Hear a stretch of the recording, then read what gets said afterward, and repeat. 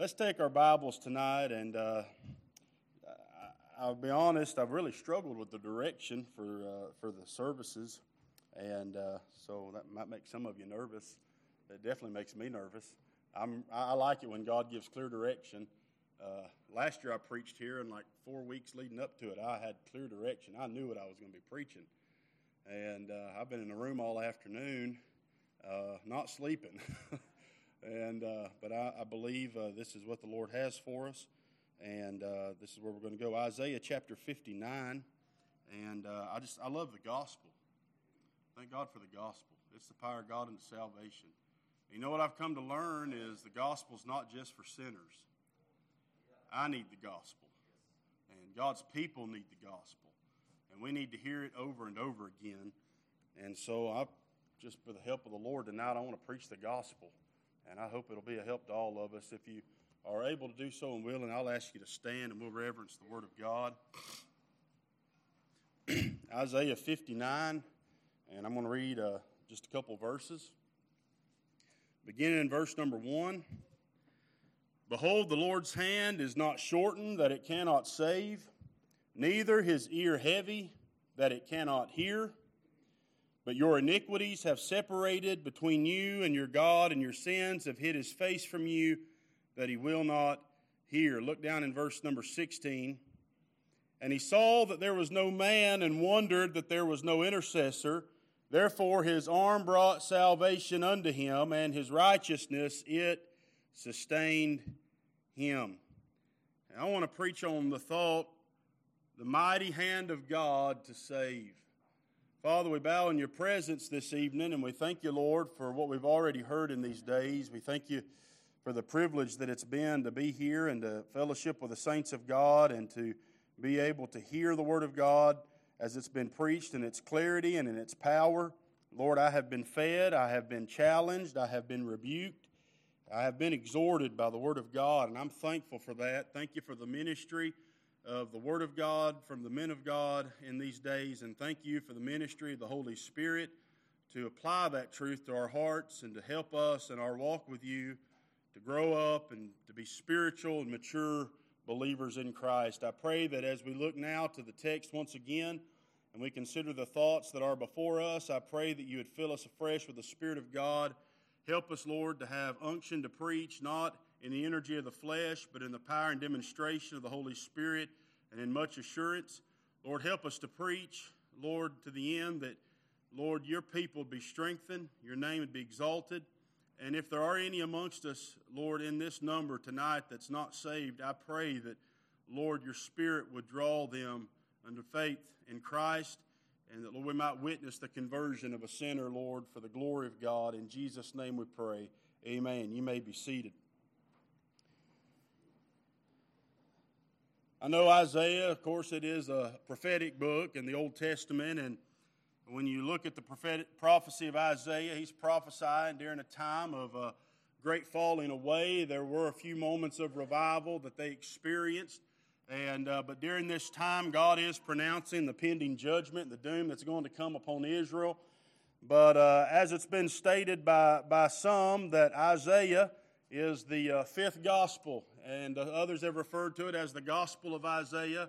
And I'm thankful that throughout all of the instruction and the prophecy that Isaiah gave, there was also a word of hope, there was a word of salvation, and there was a word of redemption through God Almighty. And I'm thankful that even in days of darkness and in days of doom and in days of pending judgment, I think we can look around in our country and see that that's exactly what is coming down the line. I'm grateful that there is a God in heaven whose hand is mighty to save. Even in the darkest of times and the most desperate of situations, we have a God in heaven who can save the most hopeless of cases. And that's what I really want to think about this evening together, is how that God saves sinners, how God saves sinners. And first of all, I think of all the sinners who have been saved. And what an encouraging thought that is.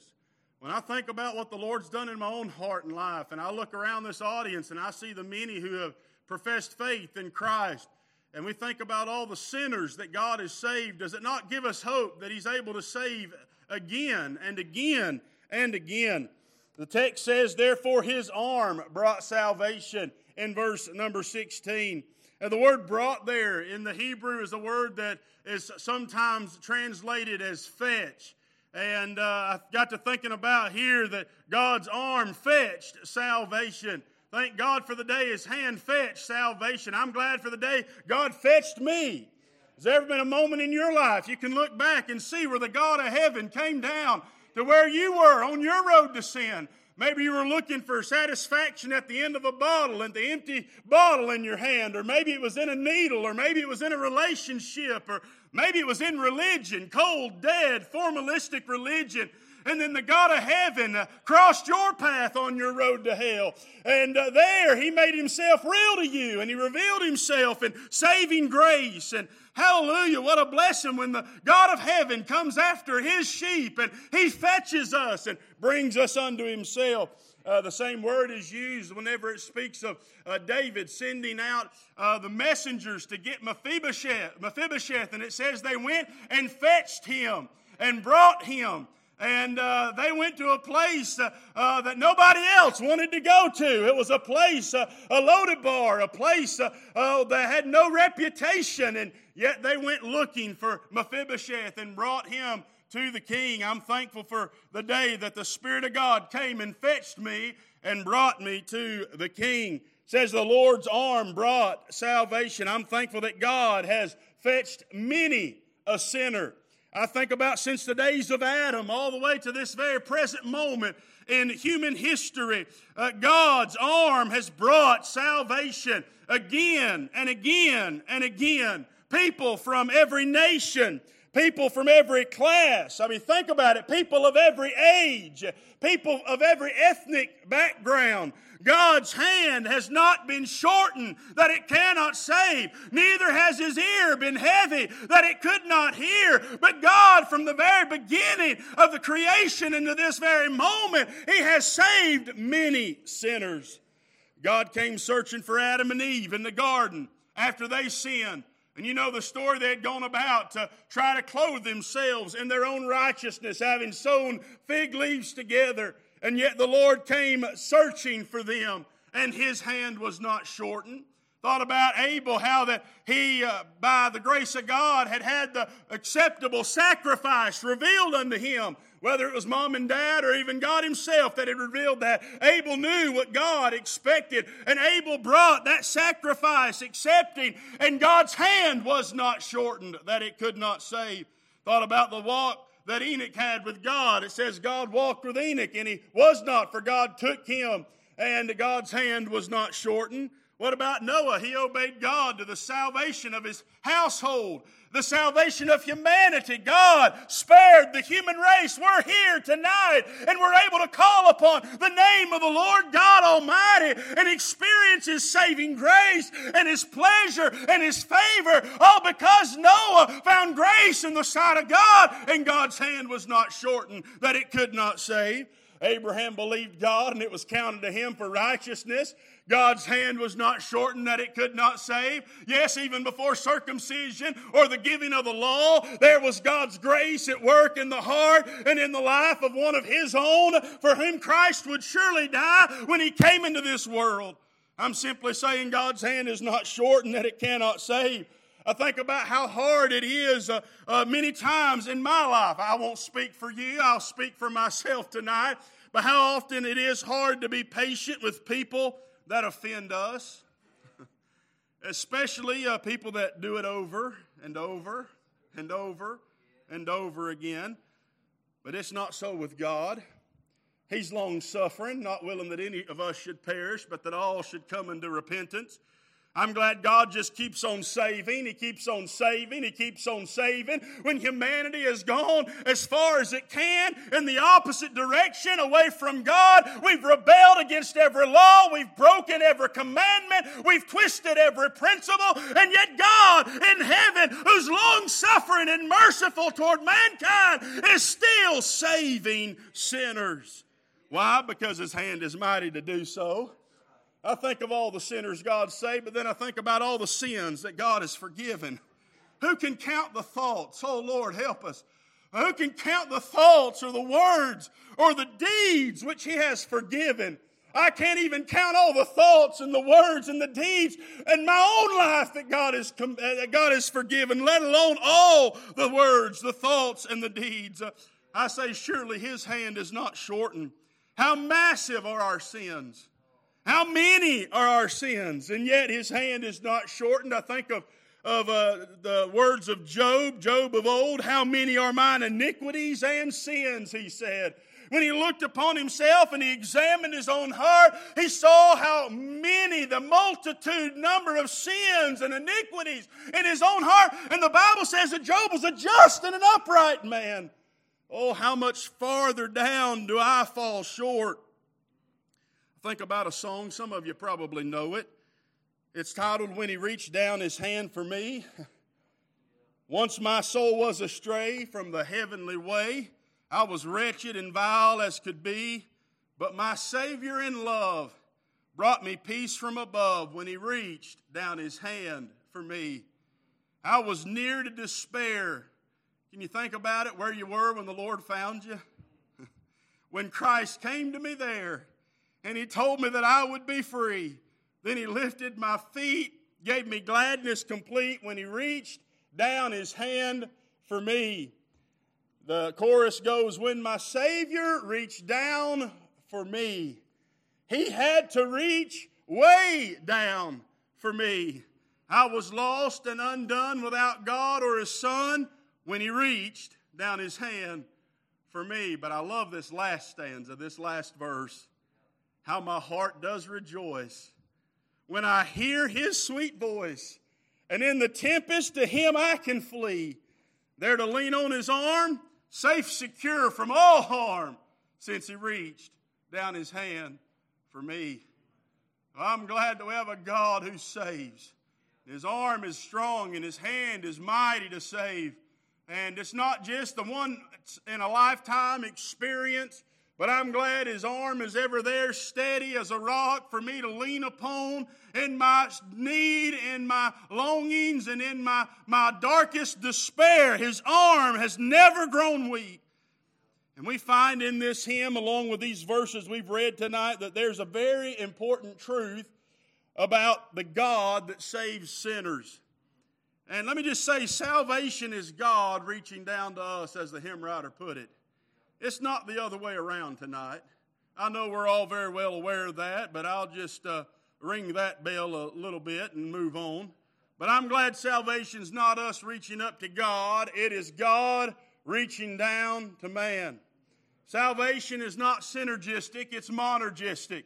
Salvation is God being moved by His own compassion, by His own love, and by His own volition to reach down into fallen humanity and to draw out those for whom Christ has died.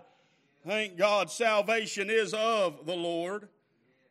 Salvation's God reaching down to us, rescuing us, and forgiving us. It involves the arm of the Lord, not the arm of man. The gospel is not man-centered tonight, but it is God-centered. And it tells of what God has done, what He has accomplished, His ability to save the worst and the most vile of sinners. And as we've already quoted, Jonah said, well, in that impossible situation, humanly speaking, salvation is of the Lord. This is the distinction, isn't it, between the religion of man and the religion of God. See, the religion of man asks man, what can you do for yourself? But the religion of God declares this is what God has done for you. And beginning with Cain's sacrifice all the way to the Tower of Babel, and throughout history, the self-righteousness of the Pharisees to the legalism of the Galatian church, man has shown his unwillingness to acknowledge his utter inability to help himself and trust wholly upon the grace of Almighty God. Man is constantly still looking for a way that he can appease the just and the high and holy requirements of God. But he'll never do it. Man has tried to be good, he's tried to be better, and then he has tried to live his best life now. And we see where that has gotten man. utterly lost. He's tried to reform his ways, turn over a new leaf, and be a better self. But at the end of the day, the only thing good that has been ever found in man is what God has put in him. And I'm thankful for that. Salvation is of the Lord. Does a man have faith? Well, sure he does, but it's the gift of God.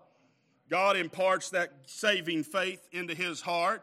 Does man love God? Sure he does, but it's because God loved him first, and that love of God has been born in his heart, and as a result, he has a love for God. One songwriter put it, the only thing good in me is him. Isaiah tells us that it takes nothing less than the arm of the Lord to save. There were those in Isaiah's day who despaired of salvation because they were in a very desperate and a very dire situation. Isaiah even himself, when he saw that Uzziah had died, he was overwhelmed with grief, and by God's mercy and grace in the prophet's life, he brought him before the throne of Almighty God, where he looked up and saw a thrice holy God upon the throne. But even in this despair and in this situation, Isaiah does not turn the people of God to thoughts of themselves. He does not say to them, your sins have separated you from your God, but you can always try to be better. He does not give them a self-help book and tell them, go read this, and Jehovah God has really good plans for your life. He didn't tell them to be a better version of themselves. He doesn't call on them to bring more sacrifices or to do more activity. He doesn't call them to gather around the temple in hopes that somehow they can make God love them or be merciful to them. But rather, Isaiah turns their thoughts not to themselves and their own abilities, but to God and His ability. And that is the job of every preacher here. It's not to tell others of our ability or even the ability of our associations or our churches or our fellowships, but it's to tell them of the ability of our God who is mighty to save, who is able to redeem to the uttermost all them who will come unto Him. This is what He's reminding them of, that it's the Lord's hand that's not shortened. Let me say the arm of the Lord is not shortened, that it cannot reach anyone and everyone who has been brought to an end of themselves by the work of the Spirit of God and conviction, and will look to Christ and Christ alone. There's no depth of depravity so awful that the Lord cannot save a soul from it. There's no despair so deep that the Lord is unable to stretch His arm to that despairing one. There's no heart so hard that the strong arm of the Lord cannot mend it or break it and mend it. There's no sinner so bound that God cannot deliver him. There is no saint that is in such turmoil that God's grace cannot sustain you and carry you through what you face this evening. I'm so glad that we have a God in heaven whose arm is not shortened. I think about some sinners, and I don't think we find this very often, but it may be that some feel that they're out of the reach of God's grace. They feel that they've sinned maybe too much, or maybe their sins are too many. Or maybe their sins are too awful. They might say, I've not committed a great deal of sin, a lot of sin, but the sin I have committed is very vile and wicked, beyond imagination. Maybe there would be a sinner who would say, hey, I've done both. I have sinned much and very badly. What I'm saying is it doesn't matter if you've sinned a lot or you've sinned a little. It really is irrelevant of how often or how serious you have sinned. The fact is you've sinned. You have sinned against a holy God. And the fact is that it doesn't matter so much that you've sinned in the sense of the greatness or the multitudes of your sin. What matters is God is able to save from your sin. What a blessing that is. Whether it's the least of sins or the greatest of sins, I'm thankful that sin is sin, and God's going to punish all sin in the lake of fire. The judge of the earth will do right. Here's the point. The issue is not the greatness of your sin, but the greatness of the God who saves from sin. I'm thankful tonight He is great. He is mighty to save. Mighty is His hand. Perhaps you say, well, I haven't called out to the Lord long enough or loudly enough, and maybe that's Maybe that's the problem. Maybe you feel like you don't have enough faith to even believe what God has said. Well, Isaiah goes on to say this: God's ear is not heavy that he cannot hear. Praise God, doesn't matter how loud you call. You don't have to call loud to get God's attention. It's not how loudly you call that's the issue, but the fact that you call upon the name of the Lord. It's not what you say and how loud you say it, but it's to whom you say it. And likewise, it is about faith. It's not a matter of how much faith you have, but it's in whom your faith rests. I want to ask you tonight, are you calling upon the name of the Lord? As it is written, whosoever shall call upon the name of the Lord shall be saved. You know, I was thinking about that. I don't see anything in that promise that talks about how loudly or earnestly someone has to call. It's not the call that saves, but it's the Lord that saves. I'm glad God can hear the lowest whisper. He can even hear the thought and the intent of the heart. You may not even be able to lift up your voice above being able, audible noise to hear it, but the God of heaven knows your heart. He knows where you're at, and if you'll come to Him in humility and in brokenness and cry out unto Him from your heart, be merciful to me, a sinner, God will hear your cry. The only time God will not hear you is when you're asking Him for something He ain't offering. So, the Pharisee, he sought a reward for his righteous deeds, didn't he? But God didn't hear his call. He stood out in the street and he poked his chest out and he boasted in all that he did. He fasted and he tithed and all of his religiosity, and yet God didn't hear his prayer, did he? But the publican, standing far off, not even willing to lift up his eyes into heaven, he smote his breast. He said, "Oh God, be merciful to me, a sinner." And God was merciful, wasn't he? God delights in mercy. You know what I've found is His ear is ever tuned to give mercy to those who cry out for it. There's never been a request for divine mercy that has been denied. There's never been a soul that in sincerity and honesty through the work of the Spirit of God has called upon the name of the Lord, that the Lord has not answered him or her and shown them mercy. Say, well, preacher, what is the arm of the Lord? Well, I think it'd be better for us to ask, who is the arm of the Lord? It is the Lord Jesus Christ. He is God's arm. In chapter 53 of Isaiah, he writes, "Who has believed our report, and to whom is the arm of the Lord revealed?" The Gospel of John applies these words to Christ in the New Testament. Christ is the arm of the Lord. Again in chapter 59, verse 16, as we've read, "And he saw that there was no man, and wondered that there was no intercessor. Therefore his arm brought salvation unto him, and his righteousness it sustained him."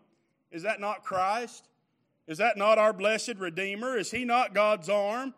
He is God's righteousness, and He is God's arm. And God sustained Him in the work that He came to do. And He accomplished and He fulfilled and He completed the will of the Father in coming into this world. And since the arm of man was unable and unwilling to save himself, praise God, the arm of the Lord came down. And this is where our hope lies, isn't it? I can think of many, many, many times when God has reached down His hand and saved me. You say, "Preacher, you believe you can lose your salvation? God save you again?" No, I sure don't. But I'm going to tell you right now, God's saving me every day. God is saving me. He is keeping me saved. And if it wasn't for Him keeping me saved and saving me continually, I'd be lost tonight. I'd be lost tomorrow. But He is the one who saves us. Think about it. See, the people of God do not experience only one salvation.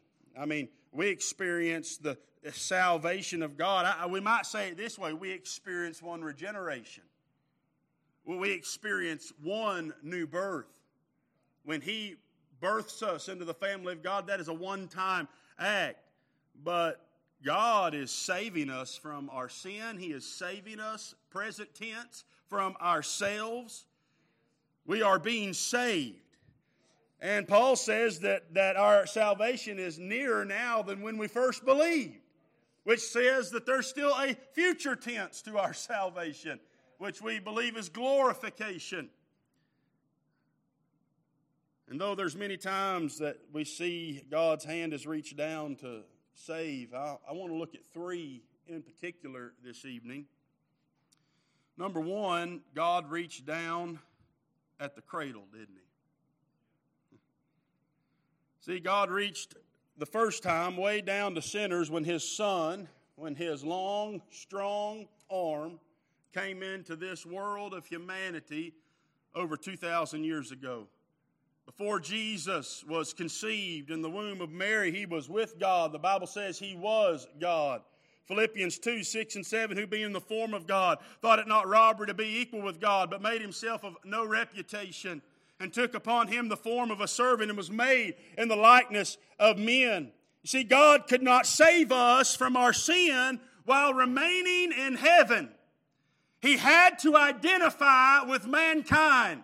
There had to be a substitute that was right, a substitute that was holy, a substitute that was perfect. And the only way for God to provide Himself a lamb was to send His only begotten Son into this world to die for sinners. And so God sent forth His Son, made of a woman, made under the law, to redeem them that are under the law, that we might receive the adoption of sons. Hebrews chapter 2 verse 16 puts it this way, for verily He took not on Him the nature of angels, but He took on Him the seed of Abraham. Wherefore in all things it behooved Him to be made like unto His brethren, that He might be a merciful and faithful high priest in things pertaining to God, to make reconciliation for the sins of the people.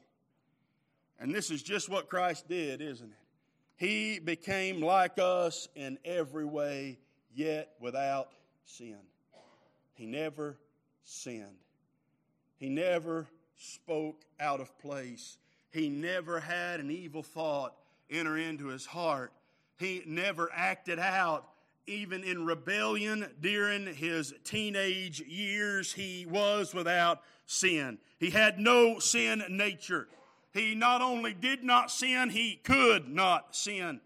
And that may not seem like a very big deal to us tonight that are fallen, lowly, sinful men and women. But that's just because we don't understand how high and how holy God is. But Paul describes it as He made Himself of no reputation. Now, most of us here tonight are quite jealous of our reputation. And so we guard it very carefully, and we should. We ought to care what people think about us to some degree.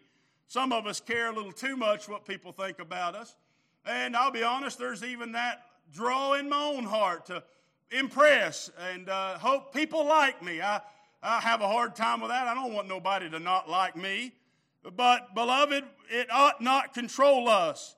Here's the thing is, He made Himself of no reputation. Christ had a divine reputation. He was, and He is, and He always shall be God. He is the potentate. He is the immortal, invisible, King of kings and Lord of lords. As the creator and the ruler of the universe, He was adored by angels. He was praised by saints, and He was feared by Satan. But when He came into this world, He made Himself of no reputation. And the same scripture goes on to say He humbled Himself and He took upon Himself the form of a servant. Think about that. I mean, imagine that. The king became the servant.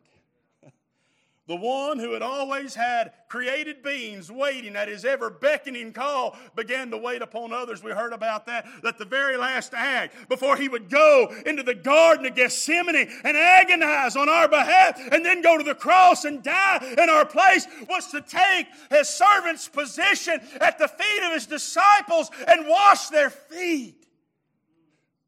Oh yeah, the king became a servant. The highest became the lowest. The richest became the poorest. He who was rich became poor, that we through His poverty might be made rich. And this is not all. I mean, His obedience was unto death, not just merely obeying to the point of death, but that He became the servant of death. He subjected Himself to death, and He died. I think sometimes we lose focus of the fact that Jesus had to die. He did not just leave this realm and go into another realm. His body literally died. They laid it in a tomb, and for 3 days his body was there until he, by the Spirit of God, was rose up from the grave. Being found in fashion as a man, he humbled himself and became obedient unto death, even the death of the cross. What are you saying? I'm saying he reached down at the cradle when he became man. Number 2, he reached down at Calvary when he died for sinners. Earlier I said Christ was made like us in every point, yet without sin. He had no sin nature, no inclination of any kind of disobedience to God or to any law. Furthermore, he never did any sin, never once transgressed the law. But the Bible tells us that he was numbered with the transgressors. I think about this. How can this be? How can a just God number a sinless man? How can he count him among the transgressors? How can he include them with those who have broken the law of God, who is a just man, who is a holy man? How can this be? Scripture goes on to explain how God hath made Christ to be sin for us, who knew no sin, that we might be made the righteousness of God in him. The Bible says he bore the sin of many. It was not his own sin that he bore, but as Peter tells us, who his own self bare our sin in his own body on the tree. And though Christ had no sin of his own, he became our sin on the cross of Calvary. So far as God's law was concerned, Christ became like us in every way imaginable, including our sin. Isaiah says, the Lord hath laid on him the iniquity of us all, and he was punished just like we would have been for our sin in our place. He has charged him as if he was guilty of committing every single one of those sins. And that's why by faith in Jesus Christ I stand justified, not just as if I never sinned, but just as if I was never even a sinner. As far as God is concerned, all of my sin was wrapped up in Jesus Christ. And when he looked at Christ on the cross, he punished him for me. And now when he looks at me, he sees his darling Son, Jesus Christ. He doesn't see any sinner that's now been saved, but he sees perfect righteousness right there in me on my behalf for Christ's sake. See, Jesus Christ as a substitute for sinners suffered the punishment under the wrath of God that we deserved. Our sin that was so repulsive that God turned his own face away from his darling Son. He turned out the lights of heaven and then allowed no man to look upon his Son those 3 hours as he poured out his wrath upon him. While men mocked and reviled Christ, God the Father smote and bruised his own Son. And the punishment was so fierce and so terrible that it caused Jesus to cry out while on the cross, my God, why hast thou forsaken me? And yet Jesus did it all for me. He did it all for you who have believed. He did it all for sinners, friend. And if you'll come to him in faith, you can experience the forgiveness and the pardon that his death and resurrection brings.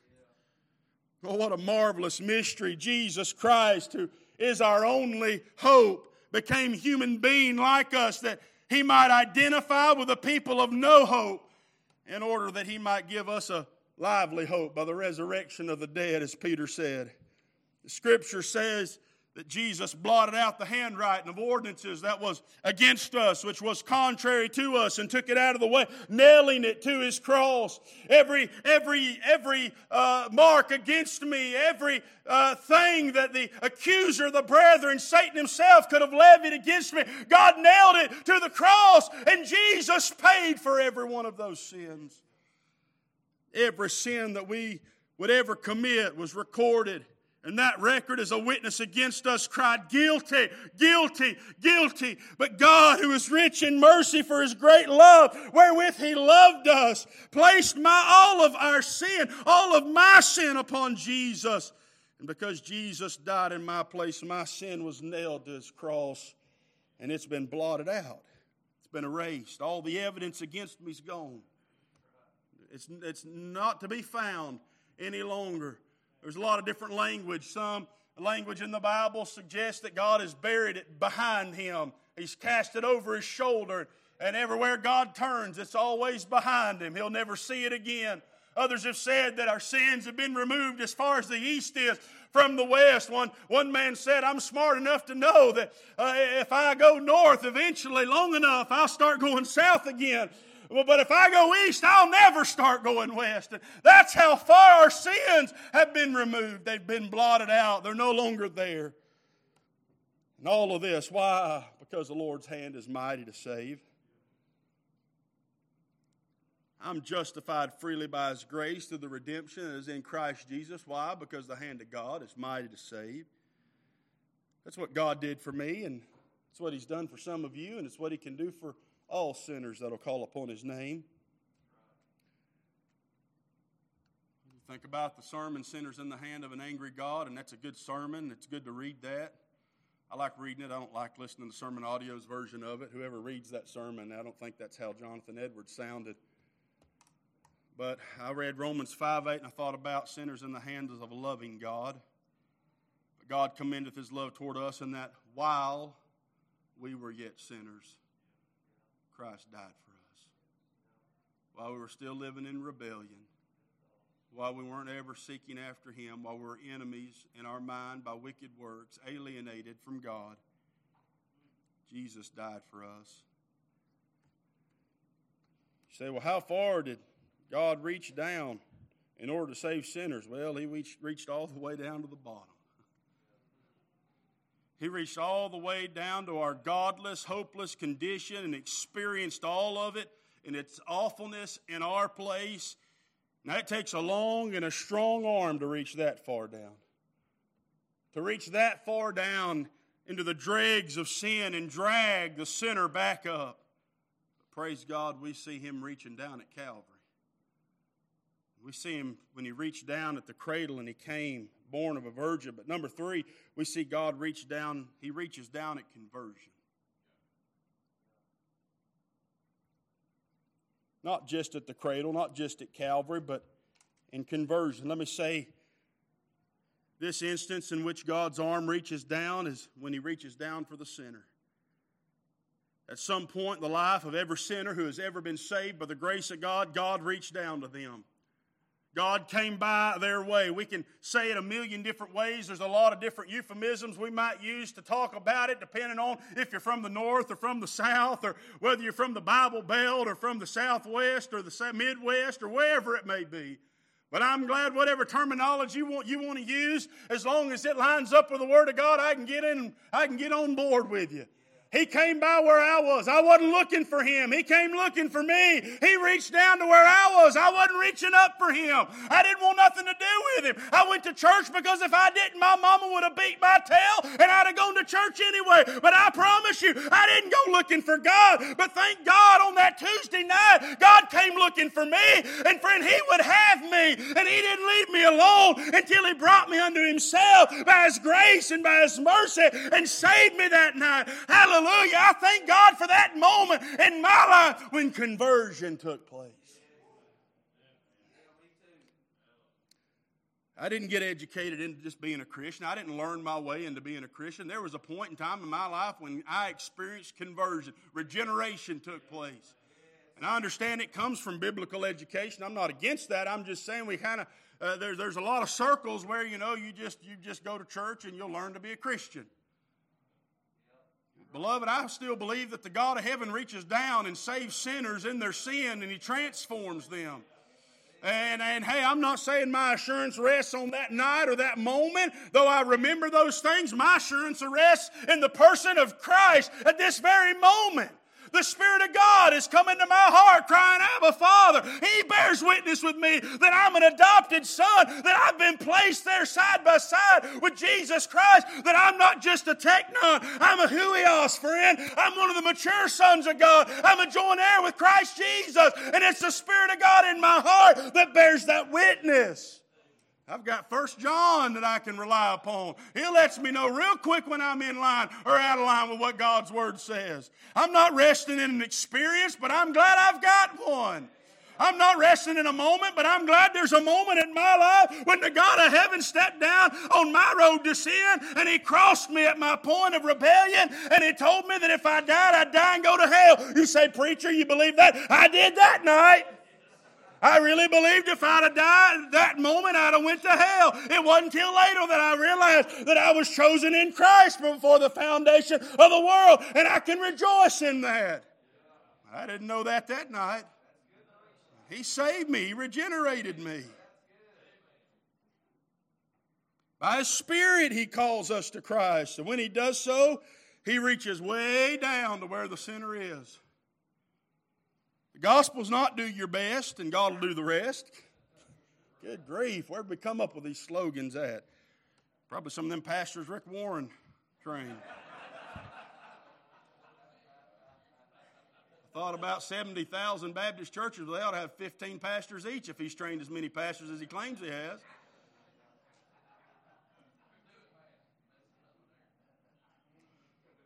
No, it ain't about us, it's about what God does for us.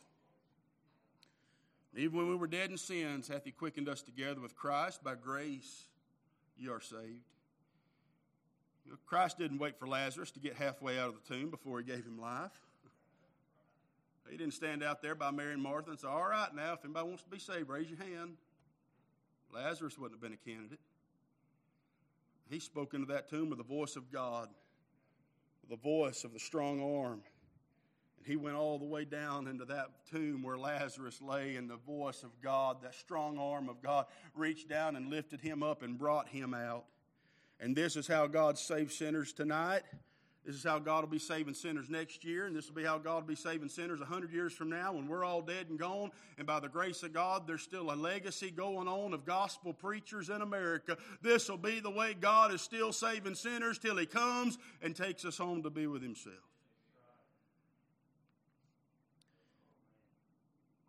He reaches down into hearts and He begins to draw upon the heart through conviction of sin and the certainty of forgiveness.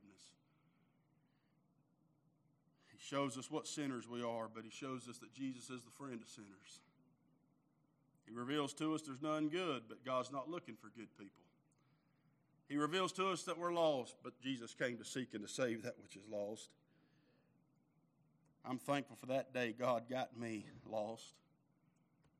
I'm so glad I got lost so that I could be saved. That's what one songwriter, that's how they worded it. The best day that ever happened in the life of the woman at the well was she got lost. She got found out by Jesus. She said, come and see a man who told me all things ever I did. I'm closing. Thank God that His hand reaches down in conversion. Have you ever experienced the mighty hand of God? Have you ever experienced it in conversion? I want to say as I close, there's none who are so far from God that He cannot reach them. Some of you that are ministering in places where you've been trying to reach folk and you feel as if there's no hope and they're not reachable, just remember God saved you. God saved me. And if He can save the worst of sinners, He can save them too. God's long arm reaches way down to the very bottom of the barrel, and He reaches. We could go on and just keep on alliterating it, couldn't we? His arm reaches down in our circumstances. Anybody got some circumstances you're going through tonight? That's a subjective term, but we as Baptist preachers like those because we can use that term and then just preach on whatever we want to. But you got a circumstance tonight? Well, every one of us are in a circumstance. Well, I'm glad His arm's strong in those as well. His arm's strong in your community to reach down and to send revival and awakening and reformation. His arm is strong to reach down into the church where you pastor, where things seem to be going awry, and He's able to do the work that He intends to do. His arm is strong. It's mighty tonight. Thankful it is mighty to save. And we see 3 instances where His arm reached down. And I'm thankful that He can do it again and again and again. again.